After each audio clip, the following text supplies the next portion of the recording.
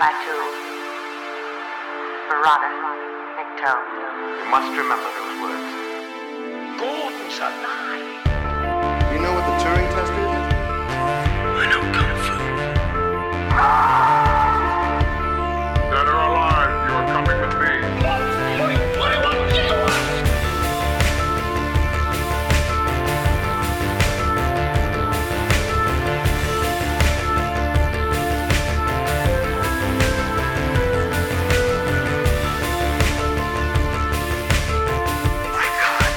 full of stars.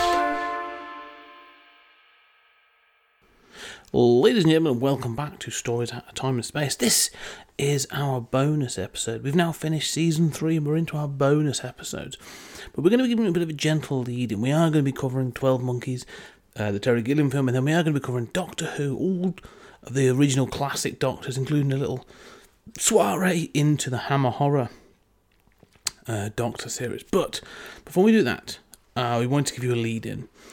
And so what we're going to present of this week and in the next episode, we are going to be giving you flashback episodes to when Julian and I first started discussing. So this episode and the next episode are two-part retrospective in which Julian and I talk about Terry Gilliam and his Imagination or Age trilogy. I won't get into too much because it's all in the intro. The only thing I'll say is that this was before Julian and I were officially set up as a podcast, so the audio is a little bit rinky-dink. But please bear with it because there's a great discussion to go in it. This was originally episodes 78 and 79 of 20th Century Geek. So thank you for listening, and I shall see you on the other side. In our Part 1 retrospective review of Terry Gilliam's thematic Age and Imagination trilogy. Now, I don't know if this is as well known as some other thematic or even just standard trilogies, but it's a really important one in the career of Terry Gilliam. It's a trilogy that looks at the three ages of man: childhood, middle age or adulthood, and old age. And the films we are going to be covering in this retrospective are Time Bandits, Brazil, and The Adventures of Baron Munchausen. So all three films released during the 80s, they are different interpretations on how imagination affects age. So sit back and enjoy our discussion as we start off talking about an overview of Terry Gilliam, and we get straight into Time Bandits. I'll pass you over to me and Julian.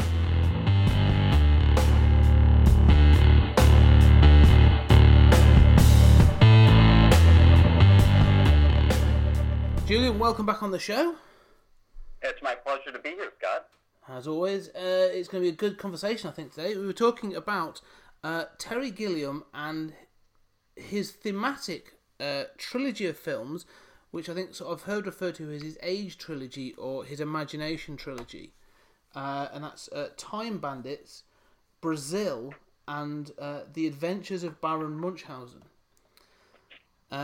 So before we start, though, what was sort of your introduction to Terry Gilliam, and what's your thoughts on him as a director? Well, I like him. I think that my introduction would have been seeing, exactly these films when I was relatively young. I mean, I think maybe I was, in high school or something like that.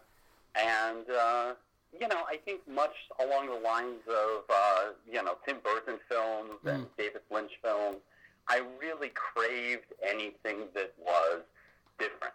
And so, Gilliam was a, wonderful director and one of my favorites because his films were different and they had that style, they had that look. And I think at the time, and I've talked about this before, that sort of, I felt I was an outsider and I felt a lot of sort of social repression. I mean, the 80s and the early 90s were a very repressed time over here. And I think that, I identified with them for their whimsy and their zaniness. What about you? Yeah, no, it's similar. I mean, in the 90s, I think in the early 90s, I think my first introduction, unknowingly, actually was The Adventures of Baron Munchausen, was when someone identified him to me as a director. And then later I sort of it was sort of 12 Monkeys in the mid-90s that sort of it struck home. I was like, oh yeah, I really like this guy. And I sought out some of his other stuff, and that's when I watched sort of Brazil and Time Bandits. And it was only then I realised that he was connected with Monty Python.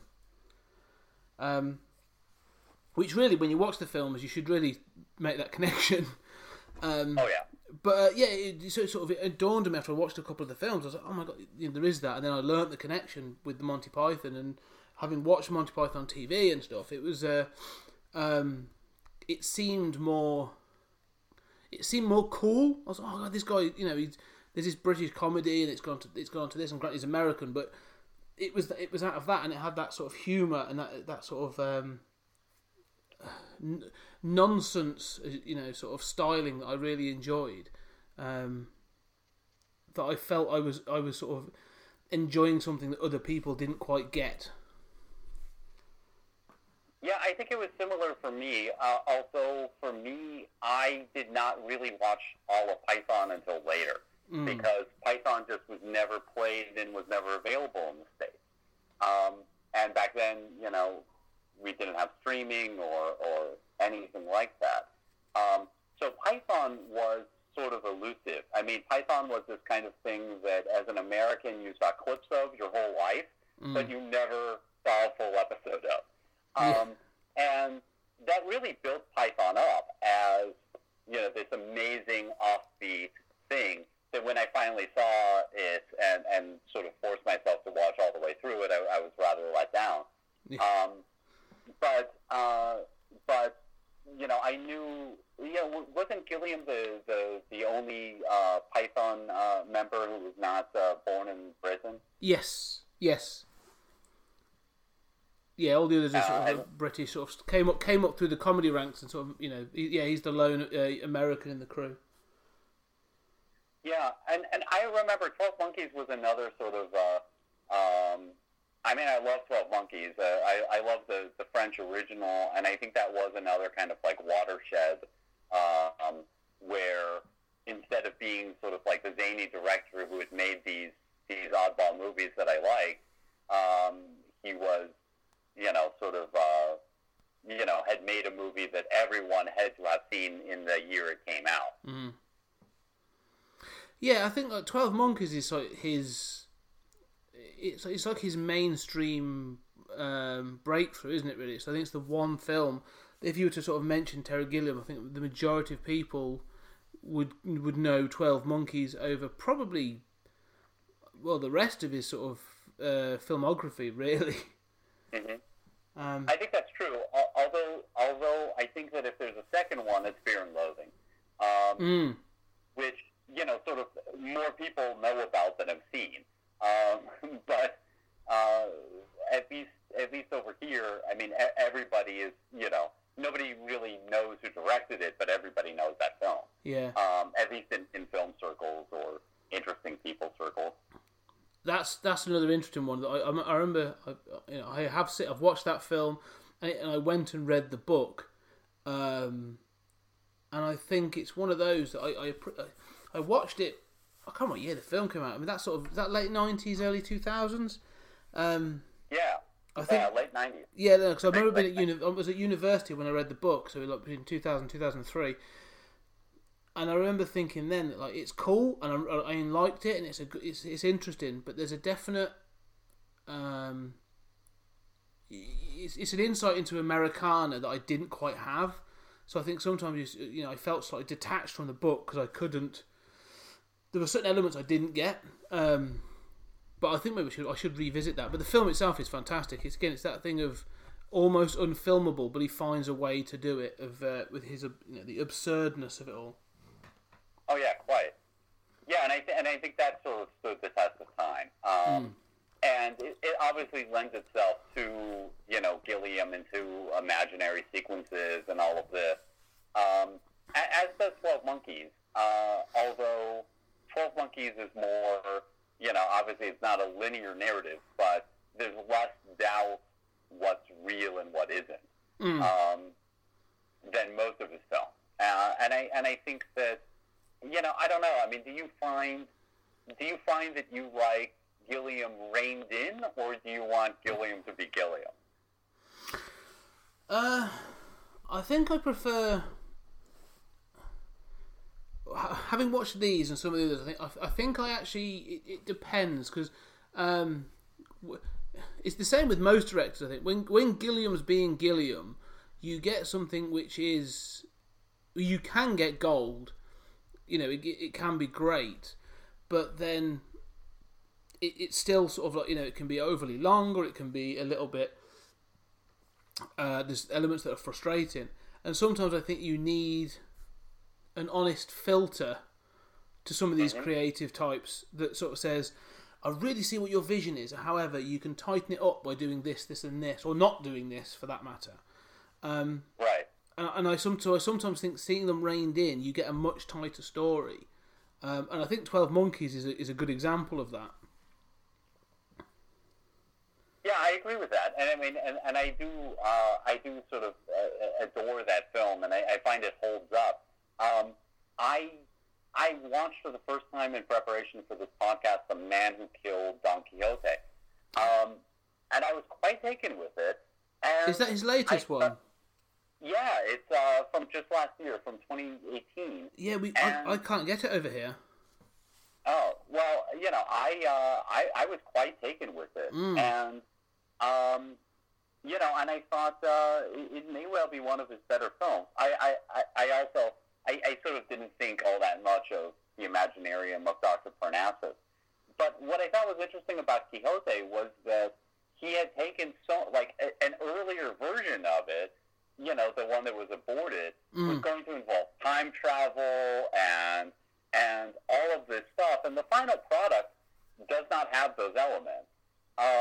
It's been reconfigured, and so much of what I love about it is the ways in which it's been reconfigured and the ways in which it still has fantastic sequences and sort of fantasy sequences and sequences where people are in costume in big crowds for reasons in plot that you go with or you don't, and it has a little bit of I keep thinking of Fellini every time I watch Gilliam, but it has those elements, but it has a much more controlled plot, and I think it's interesting that when he had the opportunity to sort of revise something for 20 years, it wound up having a more tightly controlled plot than the stuff.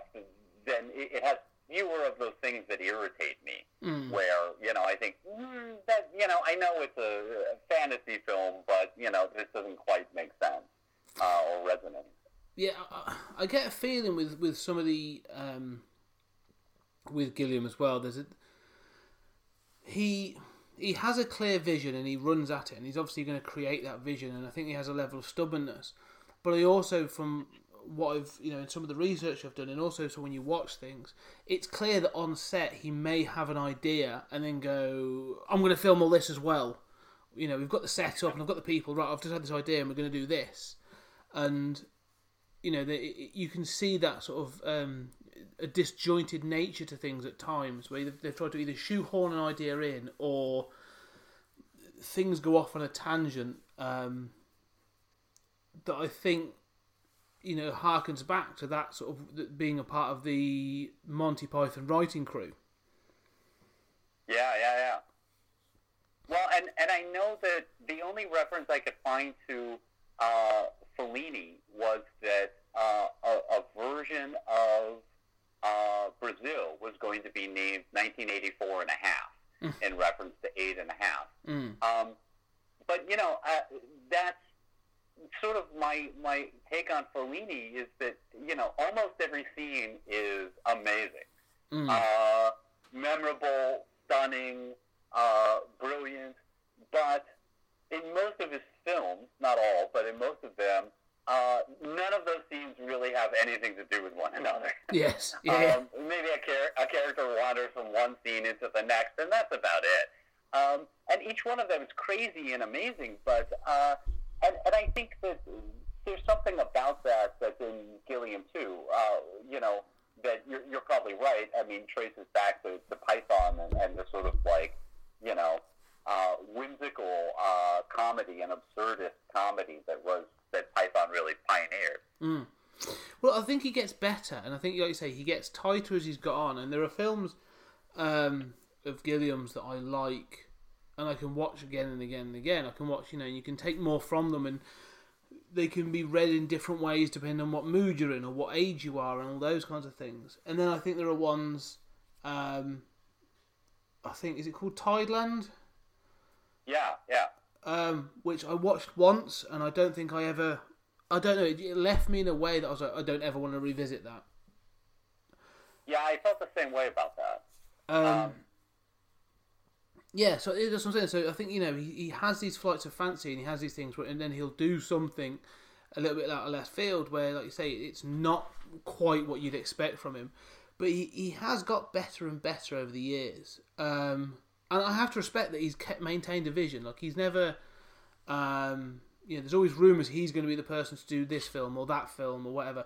But he's never... I don't want to say sold out, because that's the wrong term, but he's never gone completely mainstream. Do you know what I mean? He's never gone fully commercial to make a... It's always on his terms, for better or worse. Right. And he does have these, sort of infamous fights with the studios over the cuts of the film. And in fact, apparently the documentary that was made about the aborted attempt with the Johnny Depp version of Don Quixote, the only reason why he had a documentary crew there is that he routinely has documentarians on set in order to document what he was doing for when he runs into problems with the studio, or in order to show, like, that was not my vision, they changed this. Yeah. It's so clear that he's come across that so often. That, like you say, it's clearly a snag for him, a bugbear for him. I mean, it was, for example, the version of Brazil that I watched is like 136 minutes long, but there's a theatrical cut. It's 1 hour 40. That was studio mandated. I've never seen that. Yeah, well, it didn't do well because I'm pretty sure it probably didn't make any sense. Right. Well, there are some people who think the finished movie doesn't make any sense. But I can only imagine. It's like cutting David Lynch's Dune down to 2 hours or something. It cannot make sense. No, and that's why I think sometimes you've got to see, the whole vision to sort of fully understand where he's trying to get to. And I really would like to see his Don Quixote film. And it kept getting cancelled and pushed back, and because of issues he had at Cannes, it hasn't got a European release and all this other stuff. So I really do want to track it down at some point. Yeah, I was surprisingly pleased with it, but I agree with you that he sort of aged well. He seems to be very curmudgeon-y, and he's been talking about how sort of every movie could be his last movie for a decade now, and I know that was part of the Imaginarium of Dr. Parnassus. In which, Heath Ledger died, and he was sort of thinking about his own mortality, and then one of his lead actors died. Yeah, it's true. Yeah, I don't know. So, and that's the thing. I think he's one of those directors again that I think, like you say, you can track real life events in parallel with the productions of his films, can't you? You can sort of see how those things impact, because, like you say, with the Imaginarium of Dr. Parnassus, for many others that would have been it. Okay, Heath Ledger has passed, so that's going to close down that film, or they'll completely reboot it or do whatever they're going to do with it. But no, I'm going to push on, and I'm going to do this and this, and I'm going to change direction and do these things. And I'm always impressed that he has the imagination and the verve to keep pushing on these things. Yeah, indeed. And the fact that he kept coming back to Quixote is sort of amazing. And, he's sort of persevered as a director despite that, and, Heath Ledger dying and other things that have happened to him, including financing problems on movie after movie.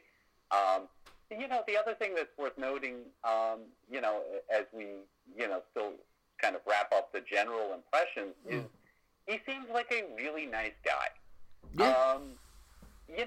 I don't expect that of an artist. I don't need my writers and artists to be nice guys, but he seems like the kind of person who will stubbornly stick to his vision, but that he legitimately likes his actors, legitimately loves stories and loves film and donates to charity and cares about politics and certainly struggles in a sort of corporate filmmaking environment in which you need to raise $40 million to make one of these movies. But he does seem like a legitimately nice guy. Maybe difficult to deal with if I were in charge of financing or something. But other than that, I mean, and it's refreshing to see. That does strike me as sort of very British.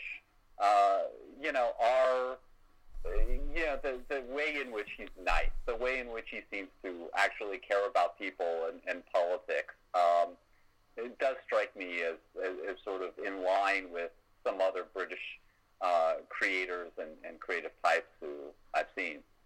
Yeah, no, I agree. Actually, I think whenever I've seen him in interviews and stuff, like you said, the grumpy sort of granddad sort of comes across, but it's with a level of integrity and honesty that I really respect. Like, he does have opinions on things, both artistic, culturally, and politically, and he's willing to voice those. But it's never sort of in an aggressive way or a sort of a derogatory way.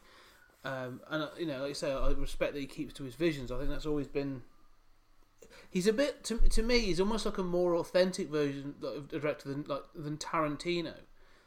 It is Tarantino film, and he does his thing, and he'll fit into the pop culture mold more. And Gilliam's that same thing to me. That it's a Gilliam film. Oh yeah. And well, both. I was just saying he'll do those films, but he doesn't want to disrespect other people's films. It's never done to make anyone else look bad or to question things, but he's just doing his thing, if you know what I mean. Mm-hmm.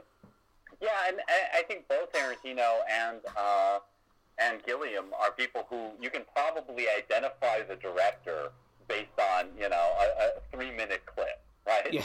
Yes. Just the way it's shot, you know that's a Gilliam film.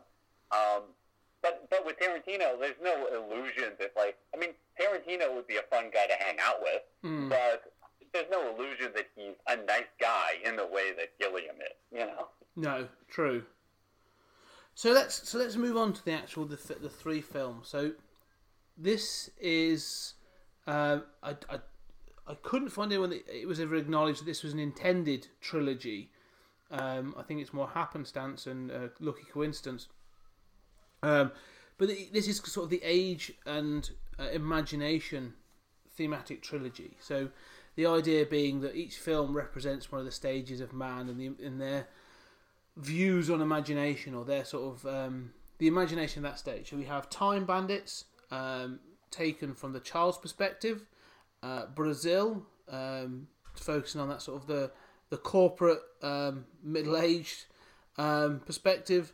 And then the Adventures of Baron Munchausen, looking at that sort of the sort of final stages of life and looking back on what you have achieved, whether it's true or not, in life. Mm-hmm. So they're the three films we're going to talk about. So I suppose let's start with the kids and we'll work the way through. So Time Bandits is from 1981, written by Terry Gilliam and with Michael Palin in tow.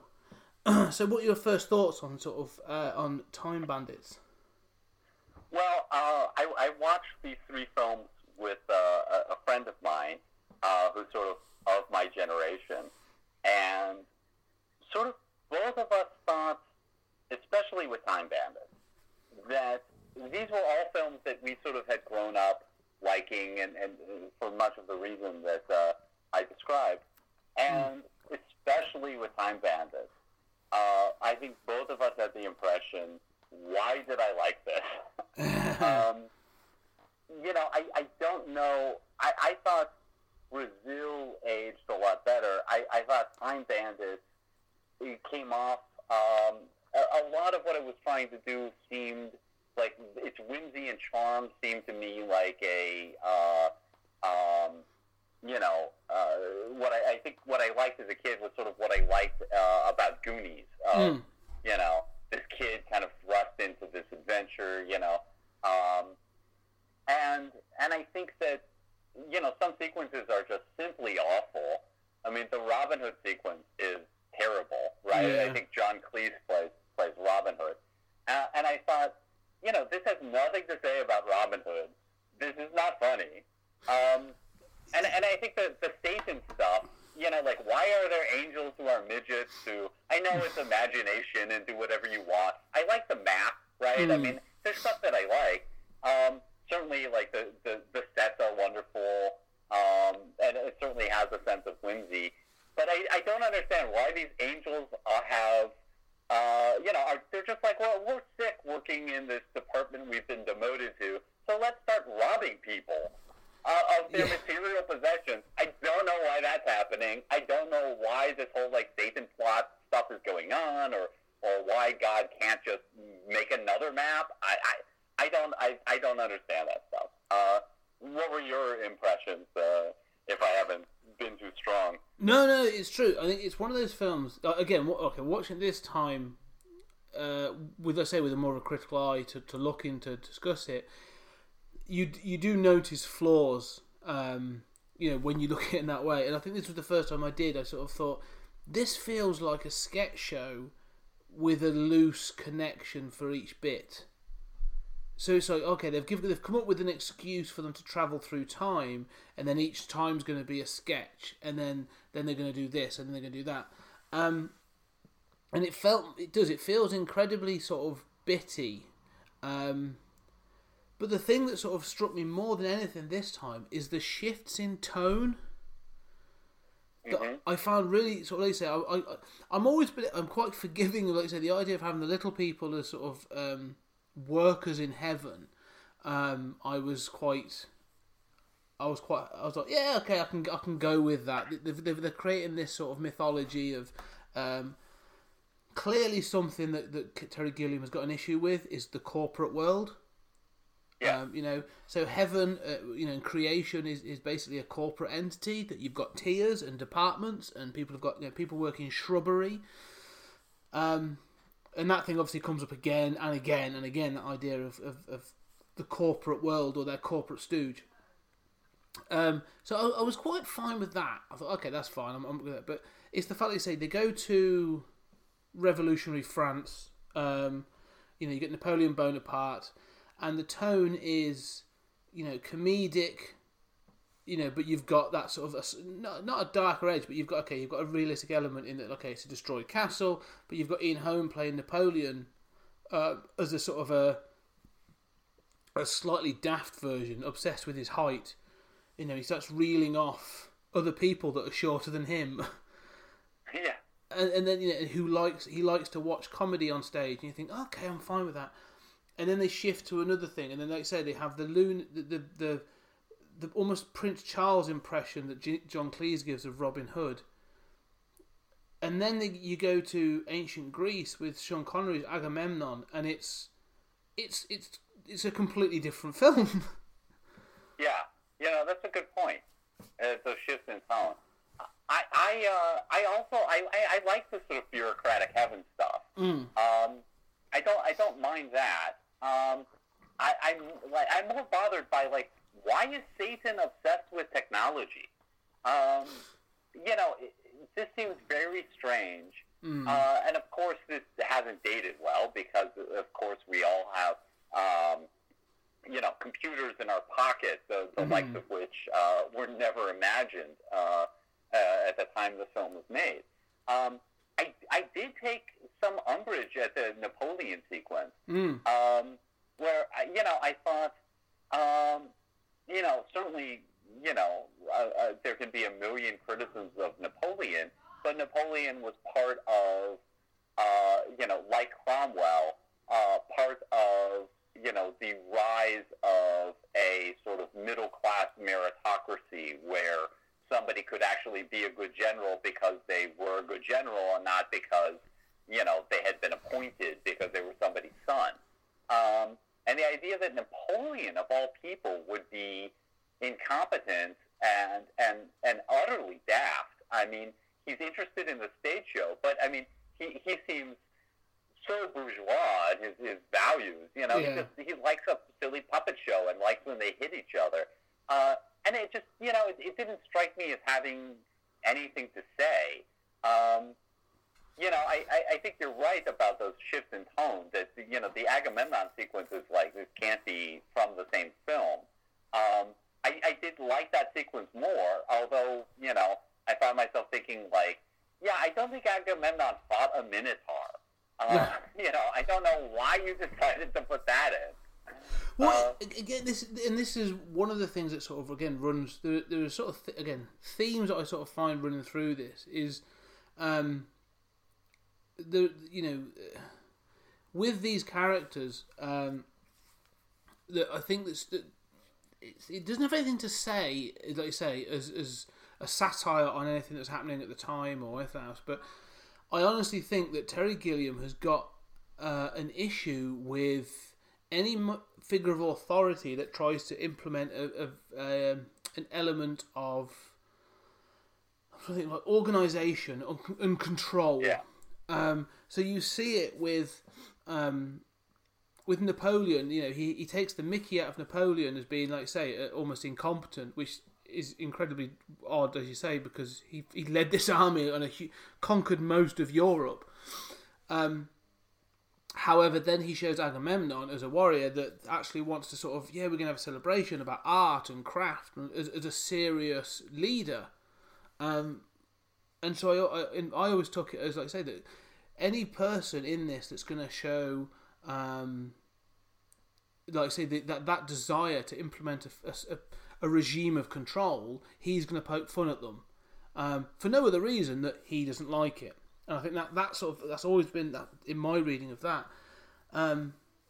It sort of comes to thing about Satan as well. So the evil one, as they refer to him, is he has this obsession with technology, and again, it's that thing of it almost feels easy. This thing coming from the sort of the 70s and the 80s of the sort of the evil technology, or it's going to turn on us, or it's going to be consumerism.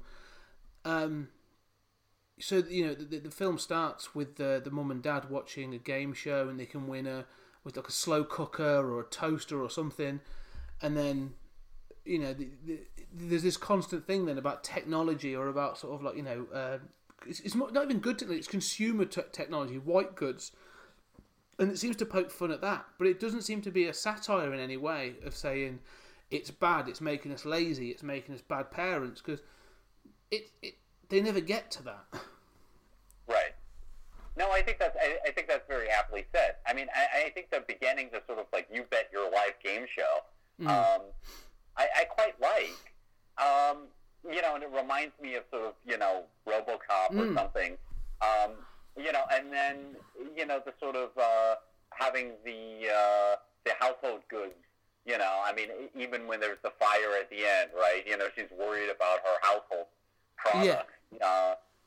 I mean, it does strike me, there's a sort of like Tim Burton sort of satire of the 50s, although obviously this is later, but that same sort of like idea that these are somehow going to improve our life to the point where we're more interested in our dishwasher than our kids. But as you say, it doesn't really go anywhere. I mean, and to the same extent, I mean, I found myself thinking like I don't understand anyone's motivation in this movie. Mm-hmm. I don't understand the evil one's motivation. Mm-hmm. I don't really understand God. I don't understand the angels who, are just like, screw this, let's rob people. Yeah. I don't understand the kid like, he wants to stay with Agamemnon. He's like, I've been appointed your heir. So he never misses his dad. There's no single scene in which he misses his dad. At the beginning, he seems as if he thinks he's going to go home eventually. And then once he's with Agamemnon, he's like, yeah, I'm quite happy here. Don't rescue me. Which, I think that's one of the more successful sequences. But, and there's certainly things that I like. I mean, I like the magic show with, the sort of teleportation door disappearing. But I don't really understand the kid's motivation or any of these characters. Well, I think it's one of those films that if you read it in... The other way that I tried to read this film was... Did this... Because you can read this as like, none of this happened. Yeah. So if you read it, so in that first section of the film, you got the You Bet Your Life game show, and the parents are fixed to the TV, they're eating like a microwave meal, and he's sat at the back reading a book, and he's actually reading about ancient Greece in the book. And you also see that in his room he's got another book about Robin Hood. So he's, the kids, they're trying to lay those hints that all these ideas are there. And to me, I think there's this sort of... It's never set up. That's the problem with this that I found again, was nothing is set up very well. So you're just supposed to assume from this one small section that he has a poor relationship with his parents. But again, it's sort of like you only see them over dinner twice. And in that, it's sort of like, oh, I don't want to eat this. And they're like, all right, well, don't. It's not. They don't seem like terrible parents. They're not abusing him. They don't seem to be ignoring him. They're trying to engage with him at a few points, and then but then it never expressly says, like, there's no Chekhov's gun sort of situation for Agamemnon or anything like that. Where he's like, he does mention something out of the book, but there's nothing explicitly where he says, like, I wish I never lived here, sort of thing. I don't know.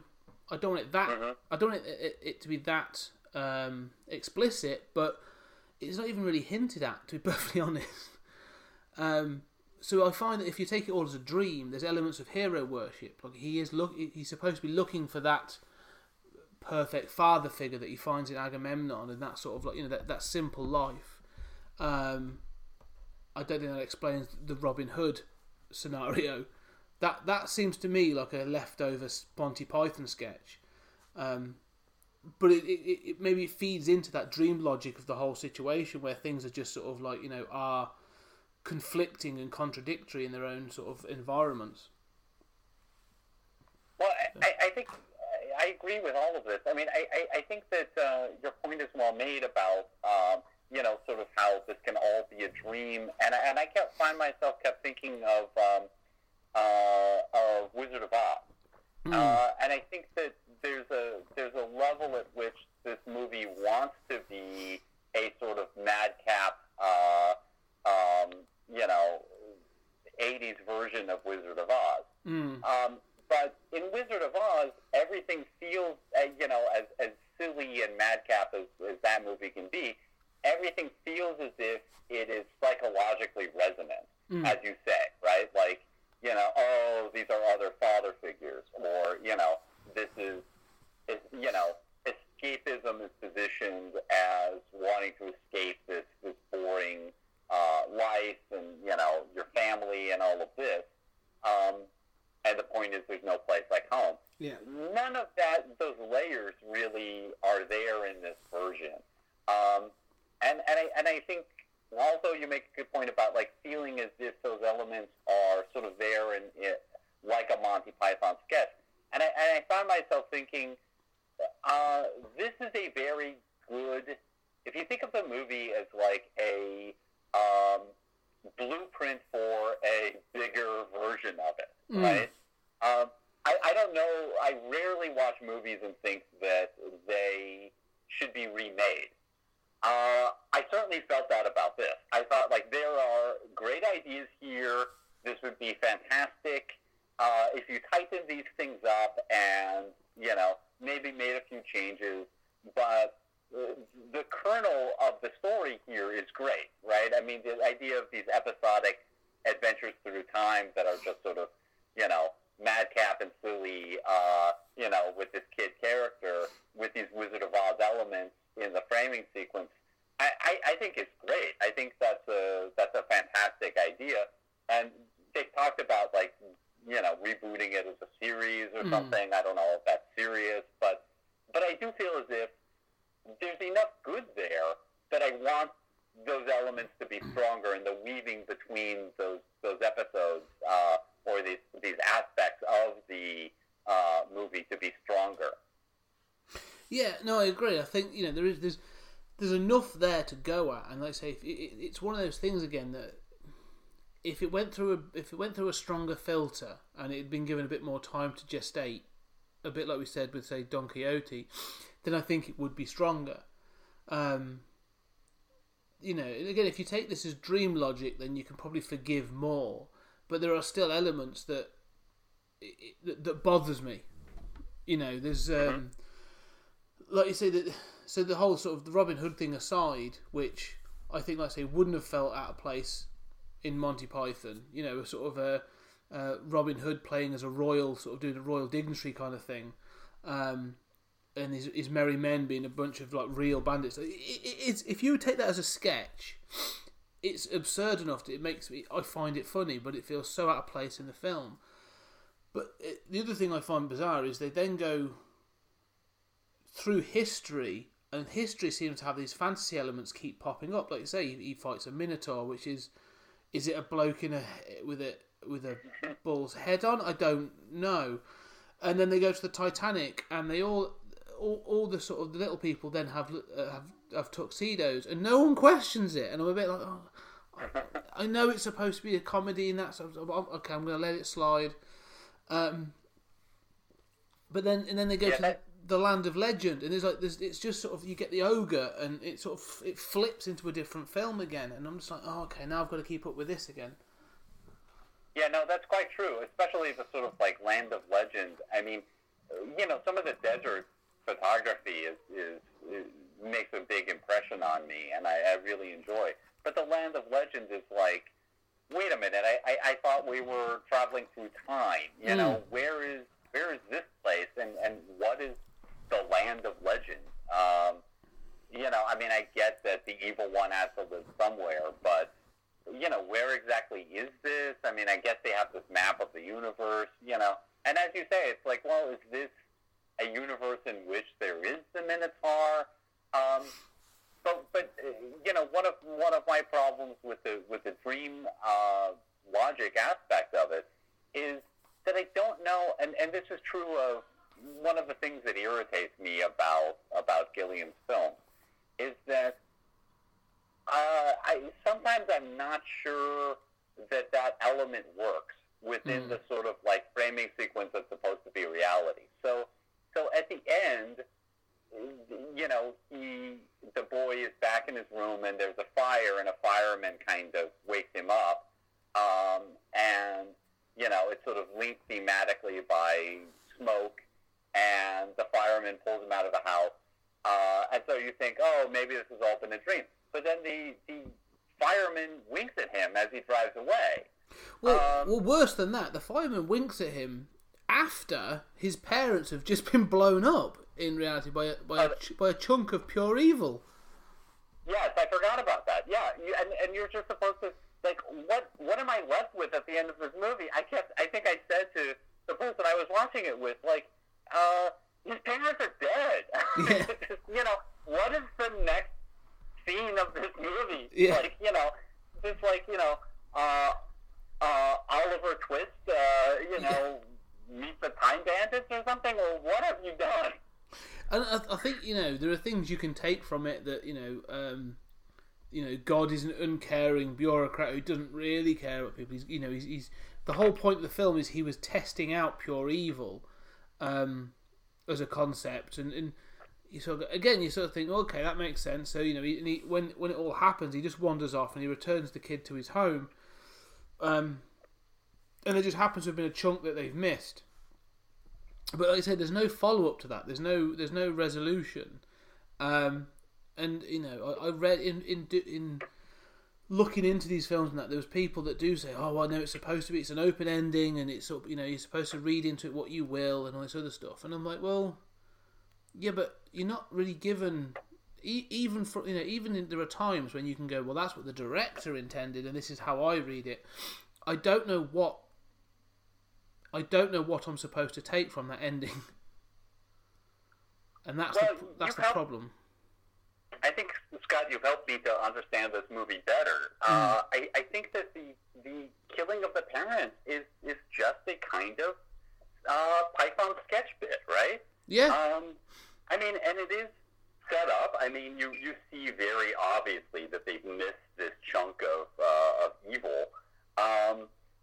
The idea that I'm not really sure how that gets into the quote-unquote real world, or, is transported back home, but it's, in the sort of microwave or oven or whatever that device is. Yeah, I mean, it's just like, well, wouldn't it be funny if the parents touched it and blew up at the end? And there seems to be no concern for that might be completely traumatizing, and what is this kid going to do next? Yeah, that's the thing. I think, when you watch a sketch show, like an episode of Monty Python, there are sketches that do that they just abruptly end, or they have that absurdist finish punchline, and you just sort of you roll with it, and you either find it funny or you don't. But it's fine in a sketch show because they are literally of no consequence. You roll on to the next one, and it's sort of, you might find the next one funny.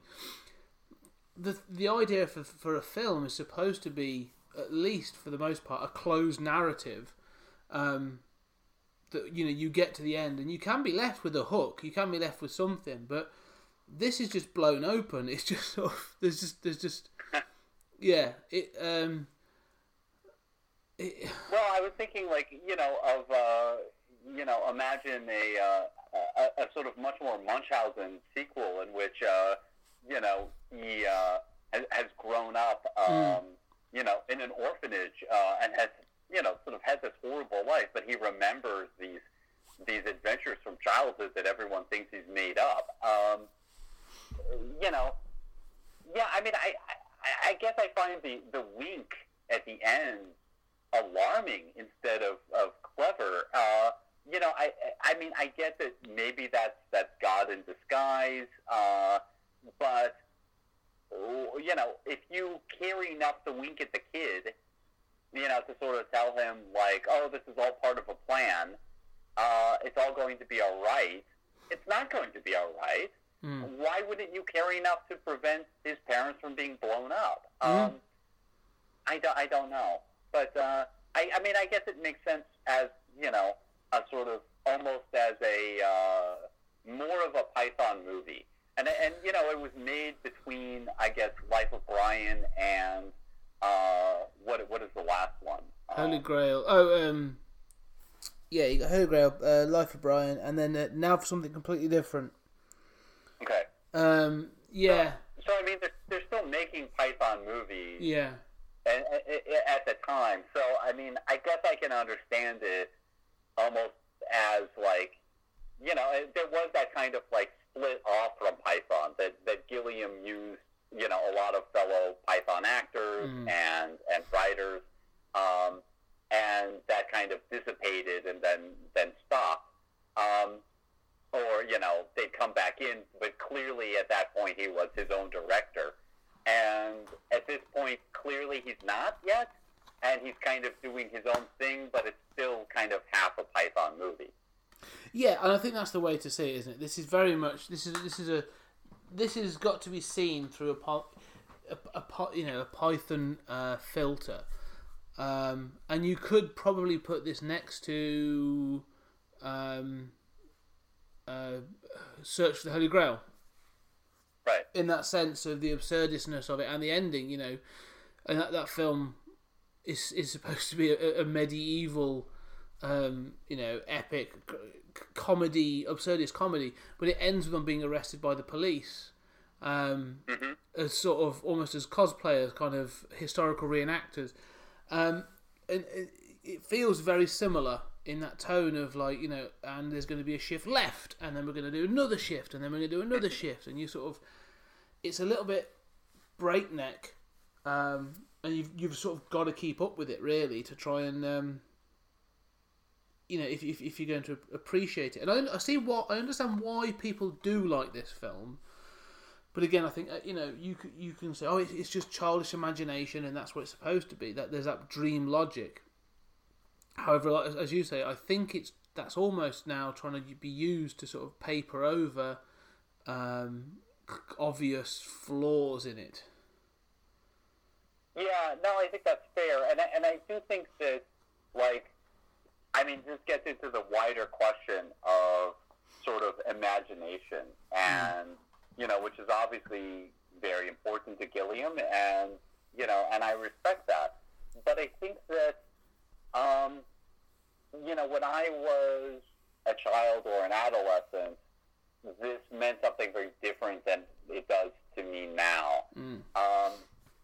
And I think that, you know, like even the phrase dream logic implies that there is a logic here. Yeah. It might not be, you know, it might be sideways to our, you know, rational logic, and I'm fine with that. You know, but you have these discussions, especially about movies or comics or art, where, you know, especially since Time Bandits, where you say, like, well, you know, why does Superman do this? And somebody says, what are you talking about? It's a comic or a movie about a guy who flies from an alien planet. You know, what about that this is a fantasy do you not get? And, of course, that's a very unsatisfactory and unfair thing to say, because there are rules. I mean, you think of magic, right? I mean, it's very important if you're doing magic, which is, you know, sort of clearly fantasy, that there are rules, right? That, you know, if Harry Potter can travel in time, why doesn't he in the other books or movies, right? That's a perfectly legitimate thing to say. And if you, as a member of the audience, think, you know, I can go with the magic bit, I can go with, you know, Quidditch and flying around on a broom, and, you know, I understand that's baked into how this universe works. But I don't understand within the internal laws of this universe why, you know, somebody isn't doing X, Y, or Z. And that becomes a problem. So I think, one, about how maybe when I was younger, I didn't have that same sense, and I was just charmed by the whimsy and the imagination of it in a way that now, as an older man, I want the logic part of the dream to be there. And then I think about, you know, about the time in which we're in which science is questioned, experts are questioned, logic is questioned, and I certainly, obviously, Gilliam is on the left, and he's not, you know, I mean, you know, he's made anti-fascist movies. What you pointed out about Napoleon is, if anything, he's knee-jerk anti-authoritarian. But this same sort of, like, doubting of what is reality, you know, unbridled imagination strikes me as something that, when there isn't a logic to it, can be dangerous. No, I agree. I agree that, like you say, the internal logic or the internal rules have to be consistent. You know, like you say, I'm willing to give a MacGuffin. I'm willing to give that sort of one or two things, and you can go, okay, I'm going to accept that in this universe this happens. I'm going to accept in this universe that happens. But you've still got to follow a certain rules of physics, or you've got to follow certain rules of logic in order for these things to work. Otherwise, like you say, it just starts to fall apart, and anything can happen, and you're like, okay, well, if that's the case, then nothing has consequence. Right. And that's fine. I mean, you can do a sort of Dadaist sort of wild movie, and I don't mind a movie going off the track, but it seems as if this doesn't, I mean, it doesn't go so completely off the tracks that I get that feeling of, sort of, whatever, this is crazy, and all right, another left turn. I mean, it does seem as if the back to reality, sort of like Wizard of Oz ending, with the fire. But then you've got the piece of evil and, the fireman winking that does seem to imply we're reaching for this narrative consistency that, the movie can't really quite do. Yeah. No, I agree. So, so we've started the trilogy, and I think both of us feel that sort of Time Bandits, I don't want to say it's a kid's film, but it definitely I think you can definitely appreciate it younger. Yeah, agreed. Which is sort of works really for what the thematic trilogy really is. Because then we move on to Brazil.